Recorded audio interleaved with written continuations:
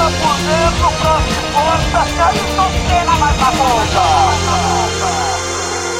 again, everybody, and welcome as ever to the Motorsport Magazine podcast. It's the last one of the year, and I can tell you we've saved the best till last. So I think you're really going to enjoy this one.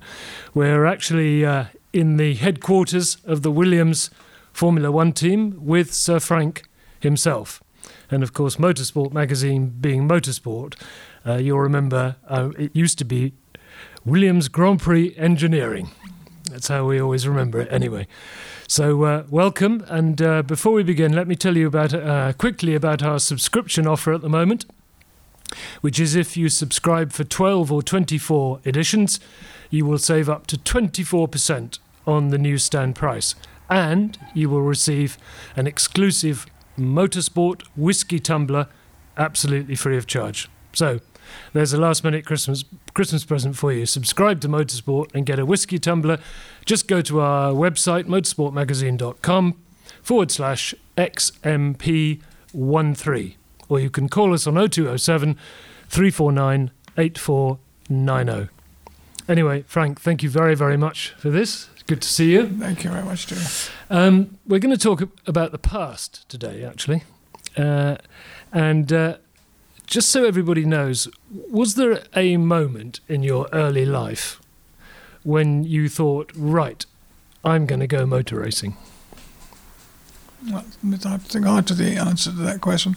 I always followed motor racing and motorsport when I was at boarding school. And as soon as I left school, my mother ran a school for mentally retarded children outside in Nottinghamshire. And the country, I used to hitchhike from there weekends to go to Silverstone or whatever. So I was becoming quite addicted to racing. When did I start myself racing? I saw advertising Autosport, an Austin A35 brackets X Graham Hill, have 400 quid, and I thought, well, I'll probably get 60 or 70 quid from my savings, put the rest on the HP. My mother guaranteed the HP payments, and I went off with a friend of mine. He drove me down there, and we bought the car, and I drove it back. We had black roundels. I was a real ball racer. Black roundels on the side, very noisy. Stick on number plates in those days, no proper number plates. I drew a lot of attention to myself as I drove it back. But I began to race that car, and from then on, things happened, yeah. At what stage did it occur to you to run a team as opposed to race a car? Because they're very different things, aren't they? Yeah, I think it was Piers Courage. That's right. He'd been driving a McLaren Formula 2 car in 67. Then he drove for BRM in 68 and didn't do very well at all. It looked like his career was falling apart. In the meantime, at the same time in 68, he was driving BRM. He drove a Formula 2 car for me, and I kind of liked that very much, the sort of entrant part of it. So I found myself buying, with what I can't remember, a one-year-old Formula 1 Brabham, which, to the fury of Ron Tornak of Brabham, because he'd sold that car to a hill climber, thinking, because it was a current car, they decided to race the 68 car in 69, but I bought the hill climb car, and I had the same identical car as the works cars. So we beat them a few times too. And I never knew either how you did a deal with, also you got Cosworths. And you had the only other Dunlop deal, didn't you, apart from from Ken? Yeah. Well, I think Dunlop was down, and Piers Courage was very well highly regarded. Yeah. For competitive reasons, I think social reasons at the hierarchy in Dunlop at the time. I opened quite a few doors, bless him. And the engine was just go to Cosworth, you got the money, they'll take your money and give you some engines. Yeah. Looking back, Frank, running a team has always been tremendously demanding, hasn't it? I mean, do you have any one single regret about it all or not? Or have you really loved it all? Well, I'm not one for looking back. I mean, the mistakes you made, one generally, a big human one, learns from them.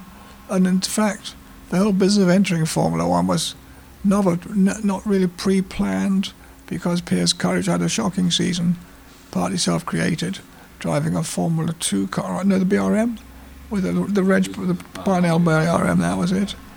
and his career needed rescuing, and he was a great friend, and he was driving for me at the time in Formula 2. And I just bought from a hill climb guy, a wealthy man called Bridges, Jeff Bridges of Brabham, which he had just bought from Ron Tornack, a 68 Brabham. And the Brabham's Ron had decided that the 68 Brabham was good enough to race in 69. So he's updated the last year's cars. And the car he sold to the hill climb man suddenly, when it really pissed him off, turned up in the hands of a private entrant called Frank Williams for Pierce Courage. So he was very unhappy. Jack Brabham even more so, but that's just happened. Yeah. I was something I don't think I've ever asked you. Has there been one day, a single day, that you would say was the best day you've had in racing? I mean, was it Clay at Silverstone? Because it was the first. It was probably that. Yeah, it was probably Clay at Silverstone. Because it just struck me when Rob was doing his intro about the subscription and the Scotch class. I remember after the race. And of course it was much more informal in those days. I don't think there was any sort of press conference or anything. But I remember, as a lifelong non-smoking teetotaler, somebody thrust into your hand a cigar in one hand and a glass of scotch. And you did very gamely, I think. Scotch? You did sip the scotch. Yeah, I didn't smoke the fag, did I? It wasn't a fag, it was a cigar. It was even worse, yeah. No, I think you sort of waved it around a bit. No. I don't remember. I remember the whiskey. Yeah. In fact, actually the only time I ever... It was just in a tent. Do you remember? There was no... Yeah, I did. It was so relaxed and I will remember drinking whiskey. It was the only way you get the crazy horse suit in Paris is by buying a drink of whiskey, so I had to do that. Yeah. I mean, you said there was no press conference. When I was spectating, it was just before I started as a journalist, and I was spectating the day at Beckett's, and Clay came round, I think sitting on top of an Austin Princess, with Jean-Pierre Jarier, and the post-race celebration, rather than being ushered up a set of stairs into a very formal thing, they were put on the back or roof of an Austin Princess and taken round the circuit. Yeah, that's right. And then taken back to this tent. Yes, it was hard to believe now in these days of the wing, isn't it? Well, we could say those were the days, but then, as you say, you don't really like looking back. So the obvious next thing to ask you is: do you still get the same thrill out of going Grand Prix racing as you always have done? Yeah, it's truthfully, I really enjoy my life. I mean, I enormously enjoy my life. I couldn't think of anything else I would have done. The only thing I did think of was, when I was young, I was trying to join the Air Force and fly fighters, but I'm useless at maths and physics, so I had no chance of getting up in the air. So I just found, happily and luckily, a way into motor racing bit by bit. Your own days when you were driving, it's always struck me that a great omission in the sort of literature of motor racing is nobody has ever written a definitive book about the days of the Continental Circus, the F3, which you were highly involved in. Yeah. Because there's so many wonderful stories, from that era. Yeah. Well, there probably are a lot of anecdotal things that went on when I can't remember most of them. I remember you telling me one about Piers and the Pyjamas. It was another guy called, it was a friend of his called Eddie. Oh, was it? Yeah, I thought it was Piers. No. Well, Piers copied him in the end, just to sort of bring attention to himself, bless him. But there was this Englishman called Ed, forgive me, his name will come back, who slept in a tent, but he insisted on going to bed in pyjamas. Yeah, that's right. He'd appear in the morning a little sleepily, and he'd stagger off to the washrooms in an autobahn. If he was kipping there the night, in the Rasthouse place, he'd go in there, couldn't care less. He'd brush his teeth, have a shave, come back out again. Then go back in for breakfast after his rest.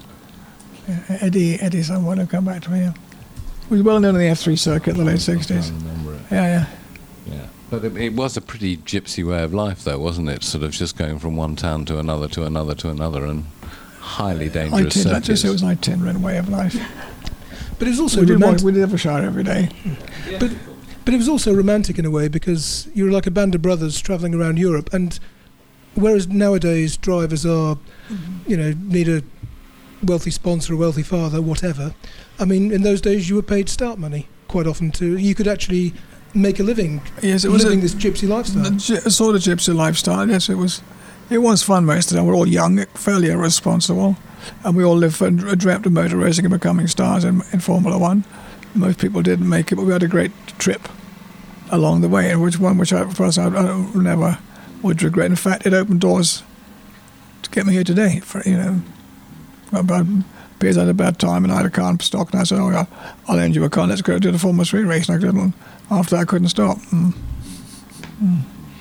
Frank, everybody knows that a huge turning point in the history of Williams was the arrival of Patrick Head. Absolutely. Night became day. Night became day, yes. What do you remember? Actually, I think his wife's maiden name was Day, but never occurred after some point. It was a day somewhere in that family. What do you remember of your first meeting with him when you made an approach to him for him to come and work with you? It was Guy Edwards who said, good guy, Patrick Head, I'll see if I can get a meeting. I said, where is he? He said, well, he's into yachts at the minute. He'd been messing about with his boat.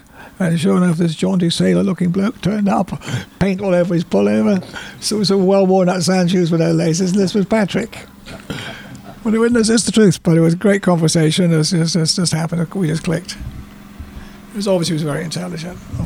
The thing, the anecdote Patrick always tells about that first meeting, from his point of view, he says he remembers you saying to him, "Are you prepared to work 24 hours a day, 7 days a week?"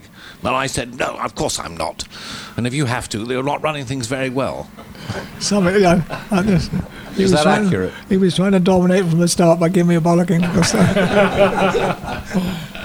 Yeah. Apart from his obvious abilities technically, what was the secret of the relationship? Because it lasted a hell of a long time, didn't it? What was the? Yeah. Well, first of all, he was everything a team principal could wish for. He was dynamic. He was very intelligent, but very, very practical. He could weld. He could do very much anything on a racing car himself. And raced his own car. He was a very, very capable sailor, so he knew how to deal with most things in the world, except maybe commercial matters to me. And we knew our places in the team, so to speak, and we sort of connected very well. I did my part, got a bit of luck on my side with the Saudis, etc., at very much the appropriate moment. And Patrick delivered everything he delivered, which was an outstanding racing car in its day. I think it was the class of the field for about 2 years, yeah. Well, how much did this place change when he left, if at all? Well, he stood down, and he still was present, from what I remember, many days a week on outside projects. He still comes in very frequently. But it's fair to say it was not quite the same. Patrick was a tough guy. You knew when he was coming down the corridor. His voice, bless him, being a sailor, his voice generally preceded him. And he had this habit of sort of beating the sides of the wall as he went along. I was about to begin to indulge in jungle warfare, and I thought, shit, nobody's going to my office. If I'd been more mobile, I'd been out that door a bit more often. Excuse my language. Fantastic partner. Would I be right in thinking that you've always enjoyed a feisty chap, in the sense, I'm thinking of Alan Jones, we've talked about Patrick Head, I guess, I'm not sure Nigel Mansell was feisty, but he was certainly... Kecky was certainly feisty. Kecky was certainly feisty. Yeah, would that be true, Frank? I didn't choose them. Drivers come here because they think they get a better car here that's presently on offer to them elsewhere, let's say. And the drivers that have come across the door here have generally been very desirable drivers. It's not as I'm out to go out and be very persuasive. It's the quality of our equipment, in fact, for any team, that would attract drivers. We're not renowned for paying particularly well. But, of course, Patrick, in his day, set a standard of racing cars with his active ride car that really was a big step. And then Adrian picked it up, made it even better. So we became a very desirable part of the planet for quite some time. Do you remember feeling a major sense of almost relief once Patrick came on board? Because you talk about drivers coming to you, good drivers coming to you, but in the early 70s, during the previous iteration of Williams, I mean, you had some very good people, Jacques Lafitte, Tony Bryce, but also you had quite a few winter drivers. Was it a sense of relief once things started to pick, a major sense of, did you feel a major change? Yes, that was a very spot-on question. Patrick brought everything this team was missing, which was law and order technically. It's the majority of it all, really. I was wandering around, sort of stumbling from sort of mistake to mistake, and it being pretty evident too. But Patrick was a properly qualified, university qualified mechanical engineer with a sound practical approach and a strong discipline to what he thought a piece of metal could and couldn't do. And he applied that, and he made superb racing cars. And when Adrian died, our strength doubled, and the history really got good for us. When it came to choosing drivers, Frank, was Patrick very much involved in that, or yes. was choice of drivers always very much your Well, no, domain? I had the final call, but we discussed it. We generally met on drivers. I don't think, in fact, the choice in the marketplace is never good, because you will never find 6 superstar drivers on the market at any one time. Maybe Vettel might become free at the end of the year, but Webber and 3 others won't come free at the same time, as an instance. So one has to be alert at all times. We've got a question. In fact, we've got a lot of questions from our readers. You won't be surprised to know, but this one comes actually from a Brazilian chap called Mario Carneiro Neto, and he wonders, Frank, if you could say a little bit about Brazilian drivers, because you've had 3 or 4, 4, and about to have a 5th. Is there something about the Brazilians that is a bit different, do you think, or not? Well, it's an interesting question, because it's obvious that Brazil has thrown out some very good and brilliant indeed racing drivers, Emerson and so on, Nelson. These are world-class drivers. And we were fortunate to obtain the services of some of those along the way, Pache, etc. But why this is, you can't say. If they all came from Finland and black ice and snow and rain, you'd understand it. But there's there's none of that down there that I've ever seen. There's a lot of rain, mind you, but undrivable rain. I don't know what the answer is to that. Unless they're used to driving dreadful. Well, they all drove a sort of version of a Volkswagen when they were young, didn't they? Yeah. And I suppose if you survive that at high speed, you're going for your first step to glory. A lot of them, though, seem to have... I won't be persecuted or criticised, or what's the word, prosecuted, by Volkswagen, by having said that. You won't be. Other cars are available, yes. But they also, apart from the driving side of it, though, many of them seem to have a certain, how can I put it, there's a sort of aura about them, isn't there? Or do you think that's a media dreamt up thing? They seem to have a certain calmness, a certain presence. I have no wisdom on that. I would just say Emerson Fittipaldi seemed to have a little bit of an aura, as if he knew, without being conceited about it, he was a bit different. He was certainly very intelligent. Carlos Pache, no, I wouldn't have said so. Certainly Ayrton was very special, intellectually very gifted, a lot of presence. He had aura. Right. Nigel, he was a brute force. He was unstoppable. And he came from a different direction, but he was just as effective. Apart from when he was waving to the crowd. Oh, yeah, sure, that's right. The race finished. or falling over on the podium steps in Monaco. No, it was a Actually, once we start getting into this, we... I wonder if perhaps Mansell is still underrated. What do you feel about that? Well, I think he could have been better. I think he left. I can't remember what the circumstances were when he left. I think he left. We annoyed him about somebody decided to go because he threw his overalls off into this and that at the end of his last race or something, gave everything away. Can't quite remember, but if he'd stayed longer, he would have done better, I think. He went straight to the States to drive for Newman Haas. He put extinguished his own light, really, which he shouldn't have done. And then he came back for that brief period. Well, he came back to you, in fact, after Ayrton's accident, didn't he? For half a season. Yeah, sure. And then had that brief couple of races with McLaren, and that was that. Yeah. Actually, Frank, I must say, I people might laugh at this, but the driver, we talk about underrated drivers, underrated by history. I think Alan Jones is one, and oddly enough, I also think the other is Prost. I think Prost's name doesn't come up instantly to a lot of people when they think about the great drivers of history, and I can't imagine why. Well, jolly well should do. Well, I tell you, partly what's happened as a character, Alan was very understated. Yeah. Very quiet and understated, almost shy. But, I mean, just extremely clever man. Very, very special in a car. I think, yeah, he took as few risks as he felt he could get away with without damaging his pace. I mean, he's very careful on the track. And I think the other thing was that he made it look so easy, didn't he? That's Which yeah, is also right. that's why people tend perhaps to not remember. There was never a drama when he was driving. No, sure. Do you think there's a thing? If we look at Grand Prix racing today compared to, say, 30 years ago, the amount of technology that's available now, both to the team and the driver, do you still think that a great driver can make a real difference? Is that always going to be the case, do you think? If a driver steps out, a great driver steps out of the world's best racing car and goes one row back, he'll still be probably a winner. If he goes 5 rows back in any season, he'd probably struggle to win a race. There's a bit of a difference. I mean, what's our car? 1 second off the pace, probably? Sure. And maybe more. Sure. And we're trying to help to catch up, but we're failing.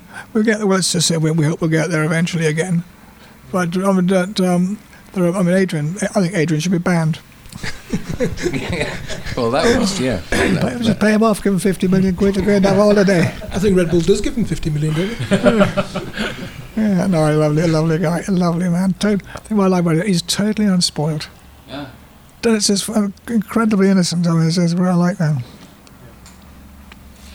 He is presumably the most valuable man in the paddock. He has to be, absolutely. Yeah. But based on what you've just said, Frank, I mean,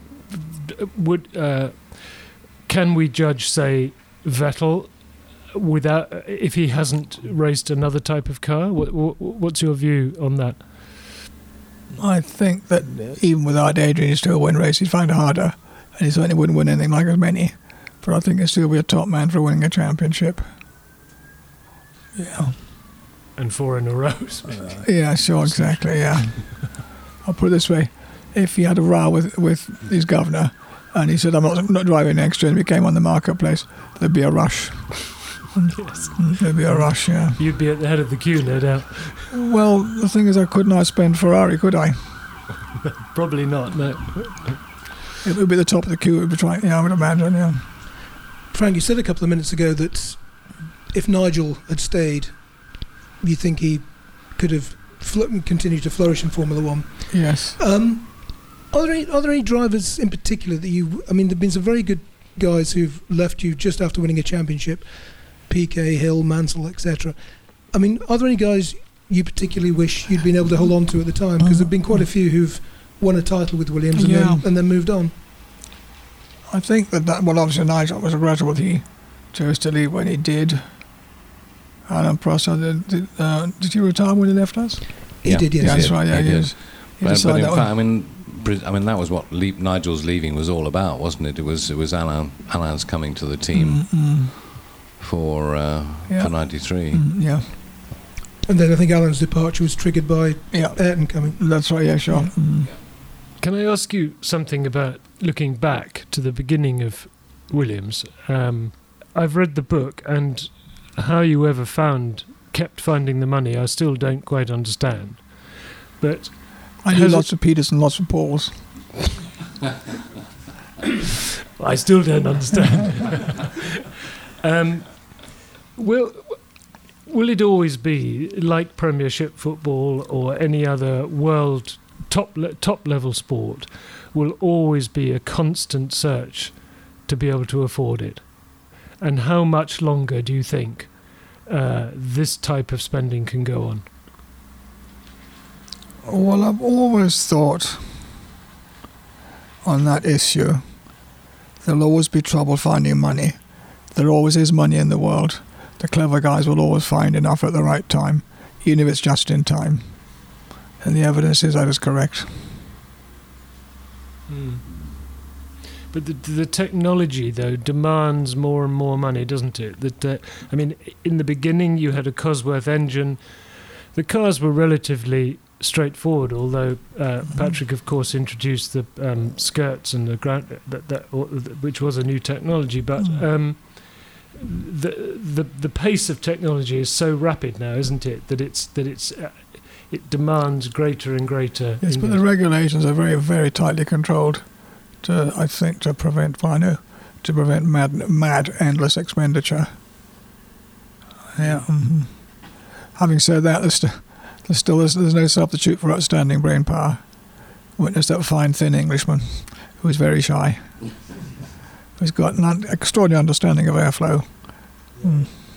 I think, people in the outside world, Frank, who know a little bit about racing but not much, what they really struggle to understand is how can it make sense financially or any other way to have wind tunnels going 24 hours a day, 7 days a week, and what does that in the end give to the people who go and watch it? If it's too much, go leave. I don't want to leave. I want to win. And I'll work very. And the money's out there. We can find the money. Yes, sure. And other people like me think and do the same. But do you not think that there's been perhaps the last few years just too much emphasis on aerodynamics? Because one thing I'm looking forward to next year is we might actually see cars overtake each other in a straight line next year, just by virtue of having more horsepower. Yeah, sure. Which would make an unusual spectacle. Well, certainly the current cars really have not seen much of an excess of horsepower over adhesion, if you like. But next year might be different, yeah. Hope so. I like the sound of this 4 times as much torque. Yeah. That'd be very interesting to watch. Can we take another reader's question, Frank? This is Sami Ahmed, and he wonders if the relationship with BMW, had it lasted longer, might it have won you another constructor's title? Well, it's impossible to answer that. They had very clever people there, very competitive, rich company, make a lot of horsepower on their engines. But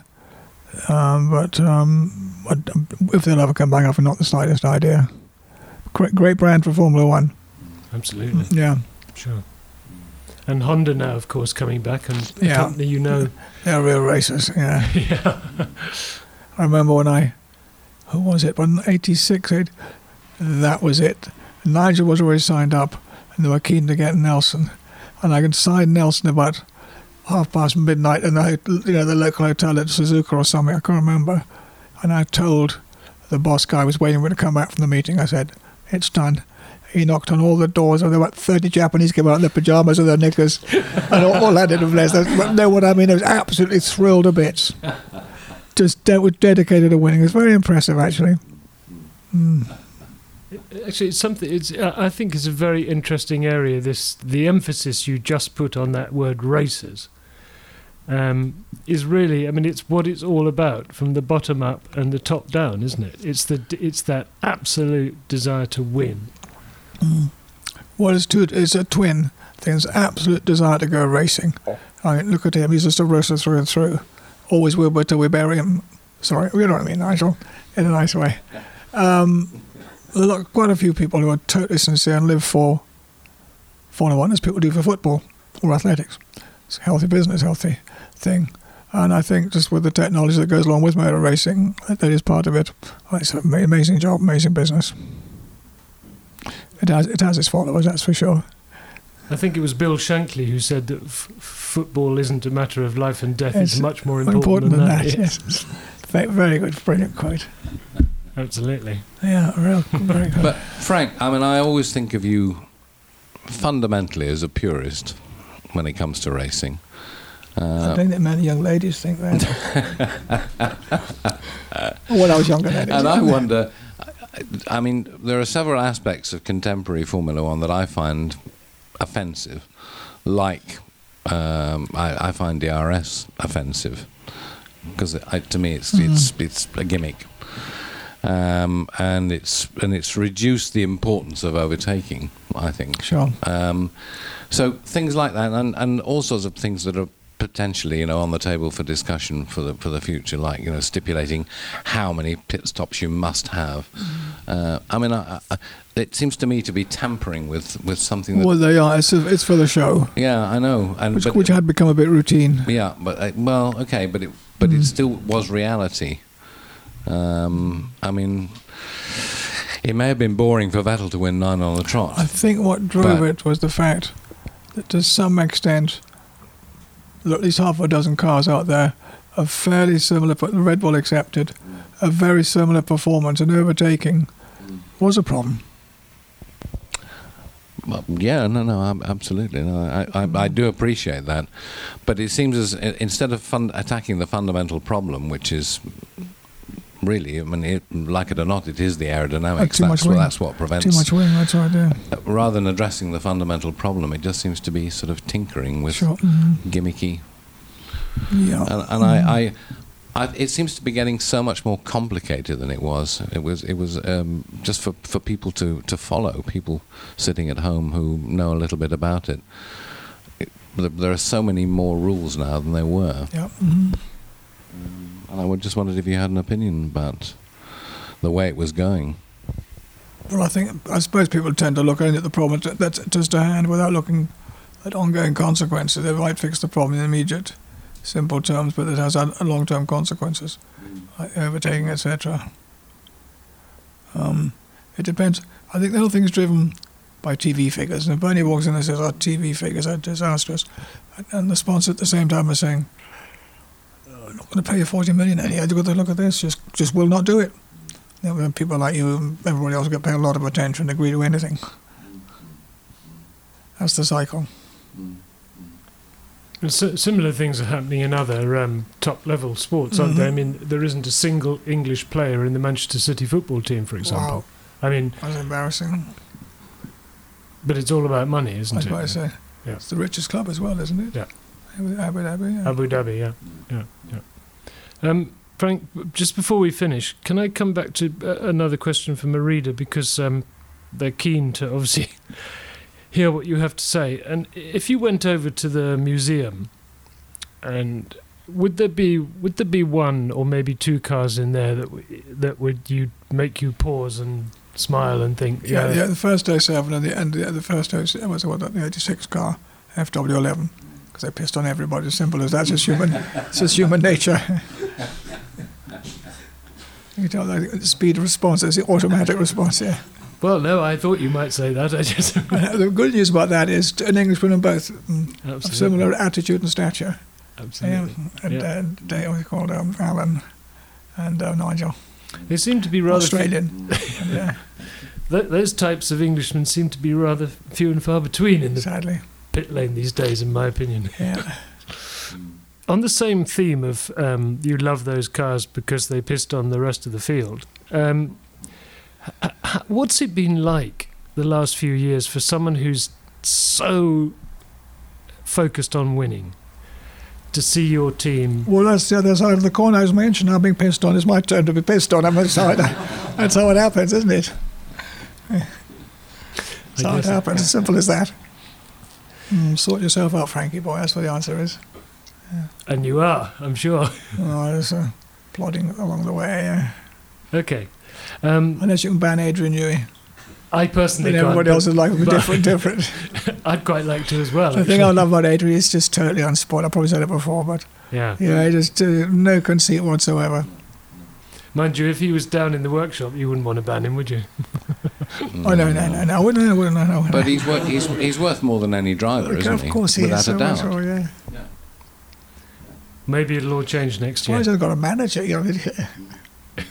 Well, I think we should say on behalf of everybody who reads or looks at Motorsport Magazine, thank you for a fantastic team for an amazingly long time. And it's been, people, surprising number of people absolutely love the Williams team. You're aware of that, I guess. I'm not, because how can I be if you follow me? I'm remote like many people in the team. We go to the pits, lock ourselves in the pits, inaccessible, and then rush off to the airport.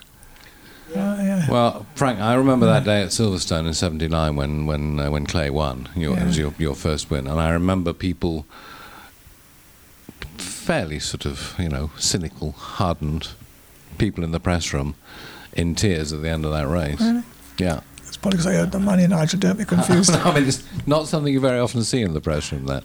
But just because everybody was so thrilled for you. That's very kind, yes. But, I mean, it was a similar thing, actually, in Spain in 2012, when Pasta won. I mean, the reaction in the press room at the end of the race, again, this is because, it'd been such a long time coming. And there was the same thing, you don't often get cheers and applause in the press room, ever, in fact. But 2012 in Spain, That's very nice. Thanks for it telling me. happened. I didn't know that. Thank you very much for telling me.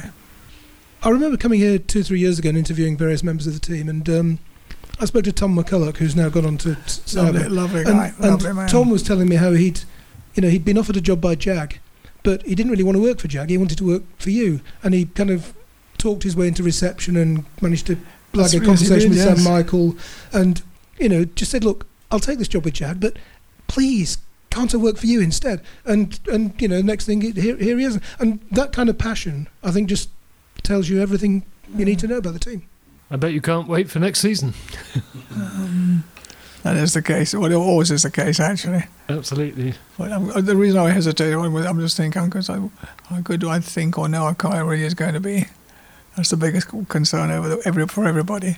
Sure. Whether how good is your kit? Sure. Yeah. Absolutely. Yeah.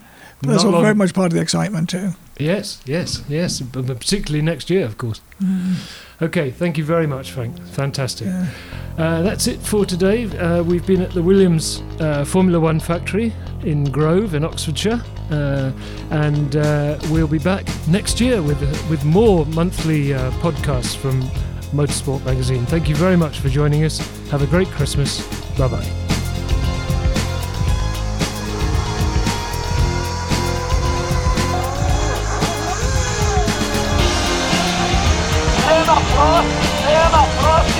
Cena por dentro, Frank de Porta, Carlos Senna mais na ponta.